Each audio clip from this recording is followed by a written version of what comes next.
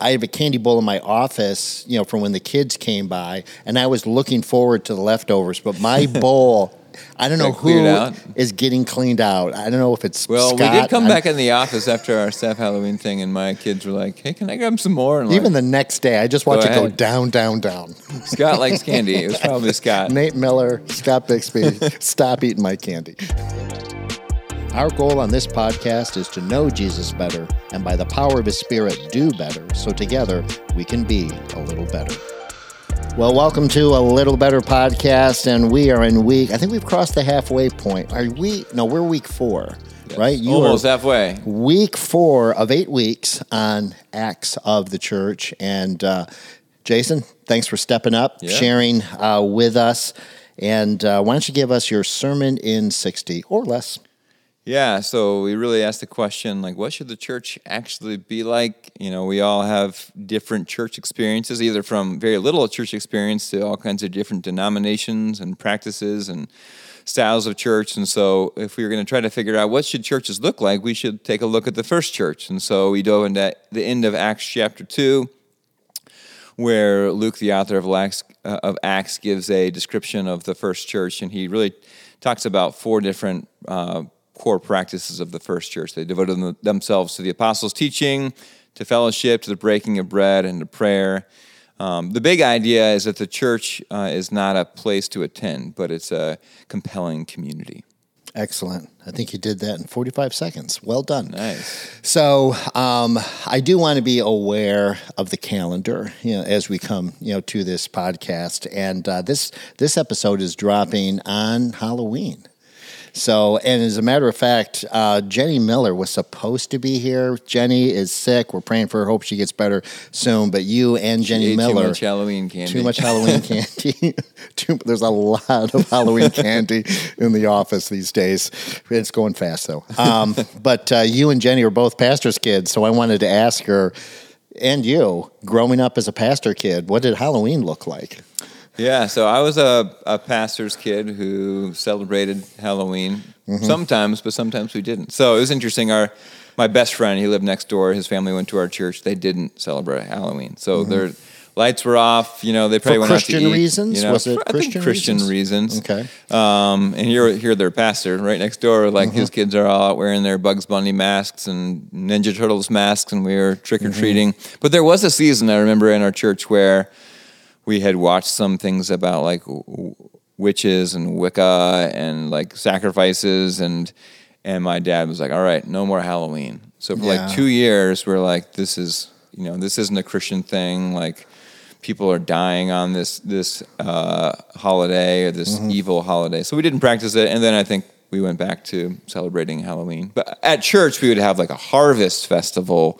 We wouldn't have a Halloween celebration. Well, I think my wife doesn't celebrate Halloween because she's cheap. She just doesn't like buying the candy. Gets more expensive every year. Turn off the lights and watch TV in the basement. But I know we're kind of chatting casually here, but it is an interesting question because I do know, some people would take that, very seriously, as Christians, that is something that should not be touched in any way because of its occult or spiritual, significance. And then there's, how have you walked through that? You said there was a time you said no more Halloween, but full disclosure, should I say it? Our staff kids all came around to the offices trick-or-treating a few days ago, yours included. Yes. So how do you think about, yes or no, or is it a gray, is it a black, is it a white? Yeah, I would put this as a Christian liberty issue where good people have differing views about this. I feel like it matters how you practice it. I think when it comes to cultural things, we can reject or we can kind of try to redeem different holidays. And so I personally I'm not really into getting too spooky or all that, the witch or anything that's moving demonic or gory or anything like that. I'm not a big fan of, but getting dressed up, having costumes on, eating candy are great. And I feel like this is one of the best times of the year to connect with my neighbors, either walking the streets with them or just meeting some of them for the first time. So I love that. I think that's the big question for me too, is there's people in the church and outside the church, and for me to reach my neighbors. In fact, we live in the city, lots of kids and families come by, and around the corner there's always a big party that really is just for, there's apple cider is pressed, and there's chicken soup and candy, and it's a place for people to, to come and meet neighbors and family. So to me, there's an opportunity I don't want to pass up.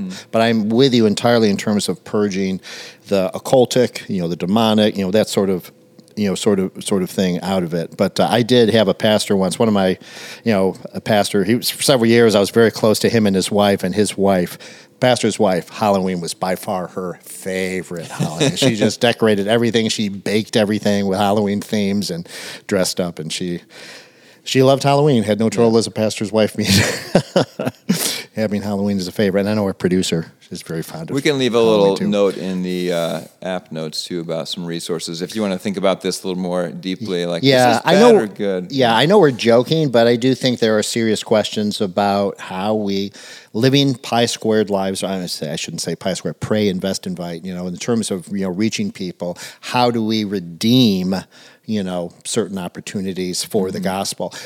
Jehovah's Witnesses they're not, I would say they're not Christian. They do not believe in the deity of Christ, but they've had a long-standing opposition to Christmas because of its pagan associations. They say Christ wasn't born in December. He was most likely born in spring. All these things come from pagan practices. And yet I think that we as Christians, redeeming that pagan practice, turning it into Christmas is a wonderful thing. Yeah. I think there are ways to redeem Halloween. People took bar songs and turned them into hymns, right? Yeah. Use that music that the people loved and identified with. That wild music, and then, gave a gospel message, to it. So I do, it's interesting. Christian liberty, definitely, and be wise about it, and respect brothers and sisters, who have differing conscience on it. Okay, all right. There you go. Everything you wanted to know about Halloween. Well, let's move back to the message, and we're talking about the early church, and I love the way you launched the message, just describing all the different ways churches can look and feel, right? So it's so crazy, and you only looked at kind of local American experiences, right? Yeah, we could look true. throughout history. We could look across the world and see such different expressions of Christianity. So I guess the question is, what makes the church, if there's so many different ways to do it? Yeah. Yeah, obviously, I think we can associate a certain style or format of church as like either this makes it a church or this makes it the right kind of a church. And a lot of the things that we bring to that are extra biblical. They're maybe not necessarily right or wrong things, but they're things that Scripture doesn't give us a command that we have to do it. I did point out in the message there's a difference between Acts and parts of the Bible being prescriptive and descriptive. So, Acts really describes what the first church did, but it doesn't tell us how we have to do church. And so there's a lot of freedom for what different things can look like in the church. Yeah. So Northridge, we've both known people who've walked into Northridge and they've experienced something very different. They may have no church experience. A lot of people have church experience, but it's very, very different. So why does Northridge Church look and feel the way it does? Is that just haphazard? Is that intentional? Yeah, I'm sure some of it is unintentional. It's just cultural. It's just things that we have kind of way we do church because we're in the 21st century. But I think there's also things that we are very intentional about our approach for everything. It's from the style of music that we sing to the seats to the technology we use to having videos on screen, using an app to take notes, even the translation of the Bible, trying to be in the language that people speak today. These are just a variety of things. Yeah, I guess I would say.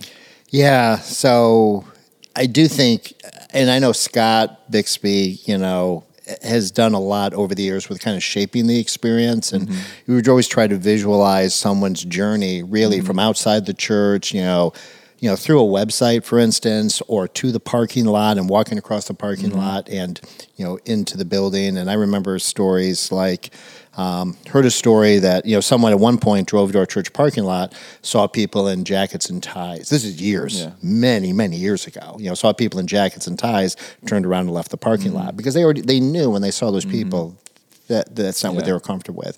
Came back later, and it was entirely different. The way people dress, and that has an impact. Yeah. It has an impact on the effectiveness, the attractiveness, to the outside. But also, I think just music that connects with people's hearts. Well, it's probably going to have some connection to the music they hear and love elsewhere. Yeah.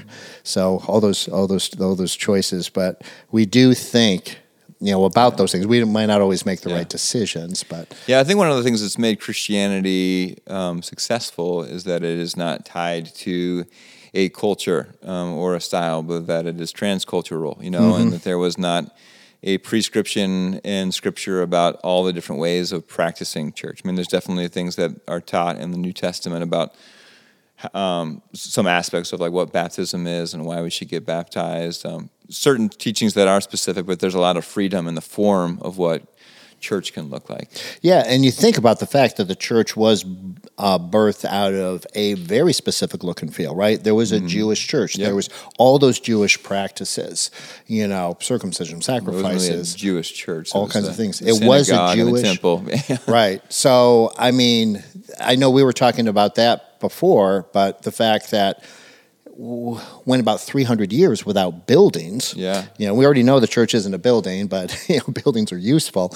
But 300 years without a building, and those original early believers were going to the temple courts and meeting in homes. Why in the world would they go to the temple courts? Yeah, one of the things as I was studying this message, I think we can easily see like, okay, the Holy Spirit comes, people hear about Jesus, and then the church is started, and that these people would be thinking, okay, now I'm no longer a Jew, now I'm a Christian. Actually, this morning I was reading, I think it was Acts 10 or 11, they were in Antioch, and that's the first place that they were called Christians. Maybe a little bit before that, they start being called like followers of the way. But originally early on, they didn't see themselves as, here's this separate religion. They saw, hey, we are Jews awaiting the Messiah, and the Messiah has come. And so when he came, then they're like, well, we're going to still practice our Jewish faith, and part of our Jewish faith is going to the synagogue and also going to the temple. I mean, we see in Acts chapter 3 that Peter and John go for like the prayer services in the temple. And so they would have been meeting, continuing to practice their Jewish faith. One thing that I was thinking that I found unique. So we talked about it on the sermon, how they met both in the public, so they met in the temple, and they met in homes. So they didn't have church buildings, but the largest place that they could gather together, especially if they were like 3,000 or 5,000 people pretty soon, that they could all fit was the large temple, and there was like different courts within the temple. So one unique aspect of them going to meet together publicly was that they were going to go to a place where they could, one, practice their Jewish faith, but also share about Jesus with other people. So the public service was very outward focused about sharing the gospel with people. And even when we read about where they met in the temple, there's like 4 different courts within the temple. One of them is called Solomon's Colonnade. And so that's a part of the temple that had like a covering. So if it was raining, they could meet under there. But it also is where the Gentiles met. And so as they're trying to share the gospel with everyone, they went to the place in the temple where they could share the gospel with the most people.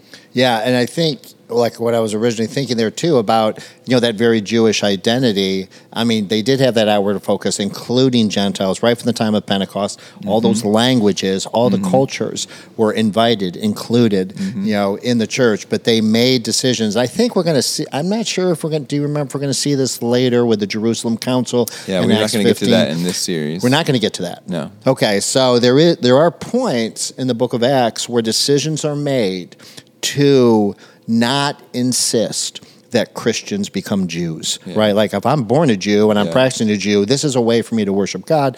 There's benefit to it, but I'm not going to force that, on other people. So it really created, the ethos and the environment for the church to say, we are not tied. We could have, tied it to a specific culture. Say, you got to wear the prayer, the prayer shawl? Yeah, no, they had like the little tassels. The tassels, the prayer tassels, phylacteries, circumcision, all kinds of things we could have been insisted on, but the early Christians, though they were Jews, didn't make other people Jews. One of the distinctions about what made the church is that it wasn't just the Jews, but it was to all people. I mean, we see this tension all throughout the book of Acts. Our group is reading through the book of Acts as we go throughout this series, and when you get to Acts chapter 6, which we're going to be talking about next week, we already see there's this division between all the Gentile widows are being neglected. They're focused on the Jews, and then Paul's converted, and there's this big debate about who they should go to. Peter goes on to get this vision from God and realize, okay, I can go to the Gentiles. And actually what I was just reading this morning, the Holy Spirit comes and indwells and lives inside of Gentiles. And they're like, oh, wow, if the Holy Spirit lives inside of Gentiles, then I guess we all can be one together. And so one of the greatest movements to bring ethnicities and races together is sharing the Holy Spirit together in Christ.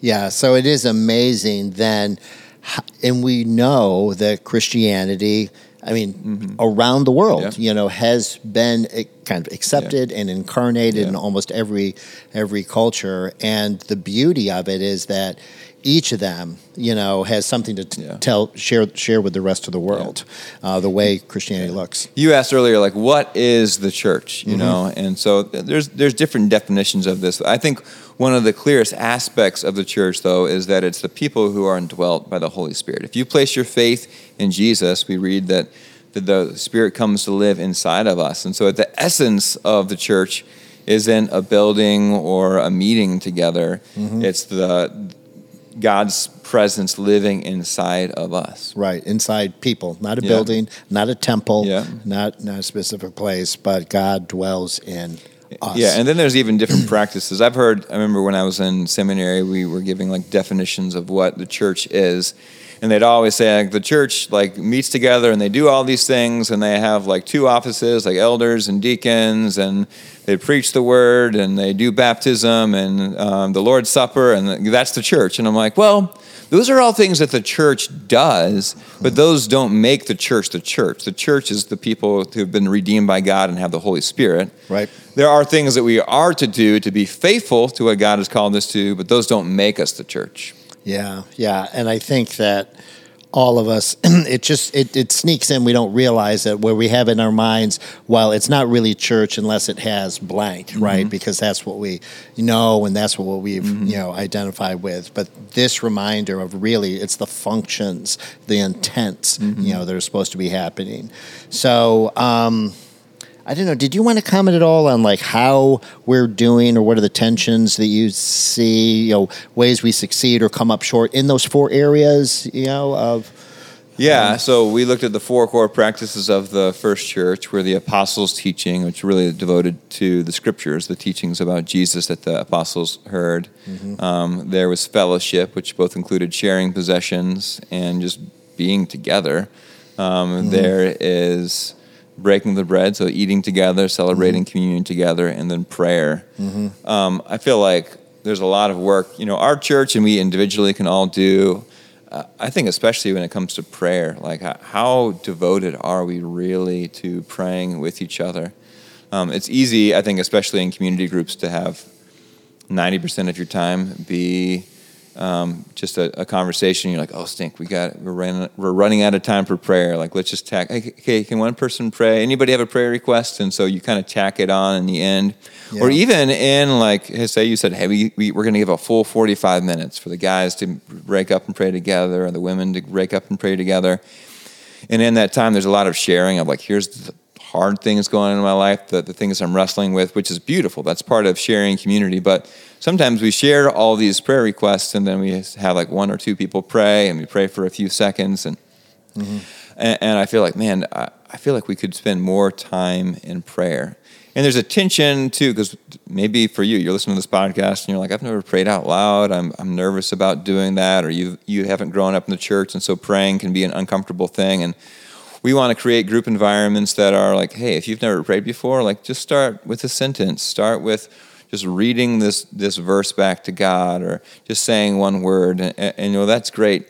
But I think sometimes we can avoid longer times in prayer together. And I think I was telling you this illustration, like, man, if my daughter was in the ER, and I'm like, don't know if she's going to make it, I'm going to be like begging God in prayer, just continually praying. And shouldn't that be a little bit about what our church is like? That we are, when we meet together, not just talking to each other about what we need prayer for, but begging God for help. Yeah, and I think what you raised with that was, in my mind, is what are the needs that move us to prayer? Mm-hmm. So it's like, obviously, if our children are suffering, you just can't think of our hearts being ripped out more, us being more motivated to prayer. But then trying to think of, but I don't want my prayers to be a selfish list for my own life and comfort, right? The church in Acts was passionate about the Great Commission. Mm-hmm. They were passionate about the gospel reaching, all peoples and cultures. And you think about what ripped Paul's heart out was his lost Jewish brethren and lost Gentiles and just all the places he couldn't get to. So it's when we feel the need, either in our own life, and it's perfectly appropriate to pray, for our needs, for our daily bread. But also just this passion, for the lost. I was in visiting a group this week, Darren Pearson and Allie Mattina's group, and I loved how he led out, kind of casting some vision at the prayer time. He said, hey, before we share the things that we're wrestling with, let's take some time and think about other people who are in need. So every week they're going to bring up another need or issue that's happening in the world to pray for that, and they just spent time praying for those who are on the streets, homeless right now. And I love that aspect of like, hey, we're going to pray for other people together. Yeah. Well, I think one of the reasons the church was so explosively contagious, because we think about these four functions. It's interesting. It wasn't just a holy huddle. I mean, this church spread. Persecution first started spreading them. But people in cities flocked to the church. Yeah. Why? Because these things were happening, because they were getting teaching direction from God. It was a compelling community. Yeah. It was a compelling community. It was attractive. Here was some place where I was part of a community. I was validated, valued. I mean, how could there be more value than God sending his son to die for me and accepting me into his family, and then the care and the needs. So there was no needy among them. And these were people in poverty who were meeting each other's needs. And I don't think that's probably true in my group or in this church. There's plenty of needy people, so we've got work to do. Yeah. So always room for improvement, but I am always encouraged by the stories of people who come to Northridge and see that God is in this place. They are moved by the community we are and the focus upward that we have. All right. Well, listen, hey, great talking about that. I know we kicked this thing off with Halloween. Let's conclude with Happy Reformation Day. Let's redeem the day. So if you'd rather, it's a very good thing to celebrate today, which was, again, the Reformation was a return to that Acts church, to what we're going to look at. What Definitely the a Bible, big emphasis on the apostles' teaching was part of the Reformation. Yeah. Absolutely. Let's get back to the Bible and the way they did it, which is always our mantra, even in the 21st century at Northridge Church. We're learning from the culture, sure, but what are we drifting away from? What do we need to get back to? So anyway, looking forward to the rest of the series. 4 weeks down, 4 weeks to go. Please join us next week for more Acts of the Apostles. Acts of the Church. Acts of the Church. You should keep the camera rolling right through this. Acts of the Church. Acts of the Church. Sorry. Taylor.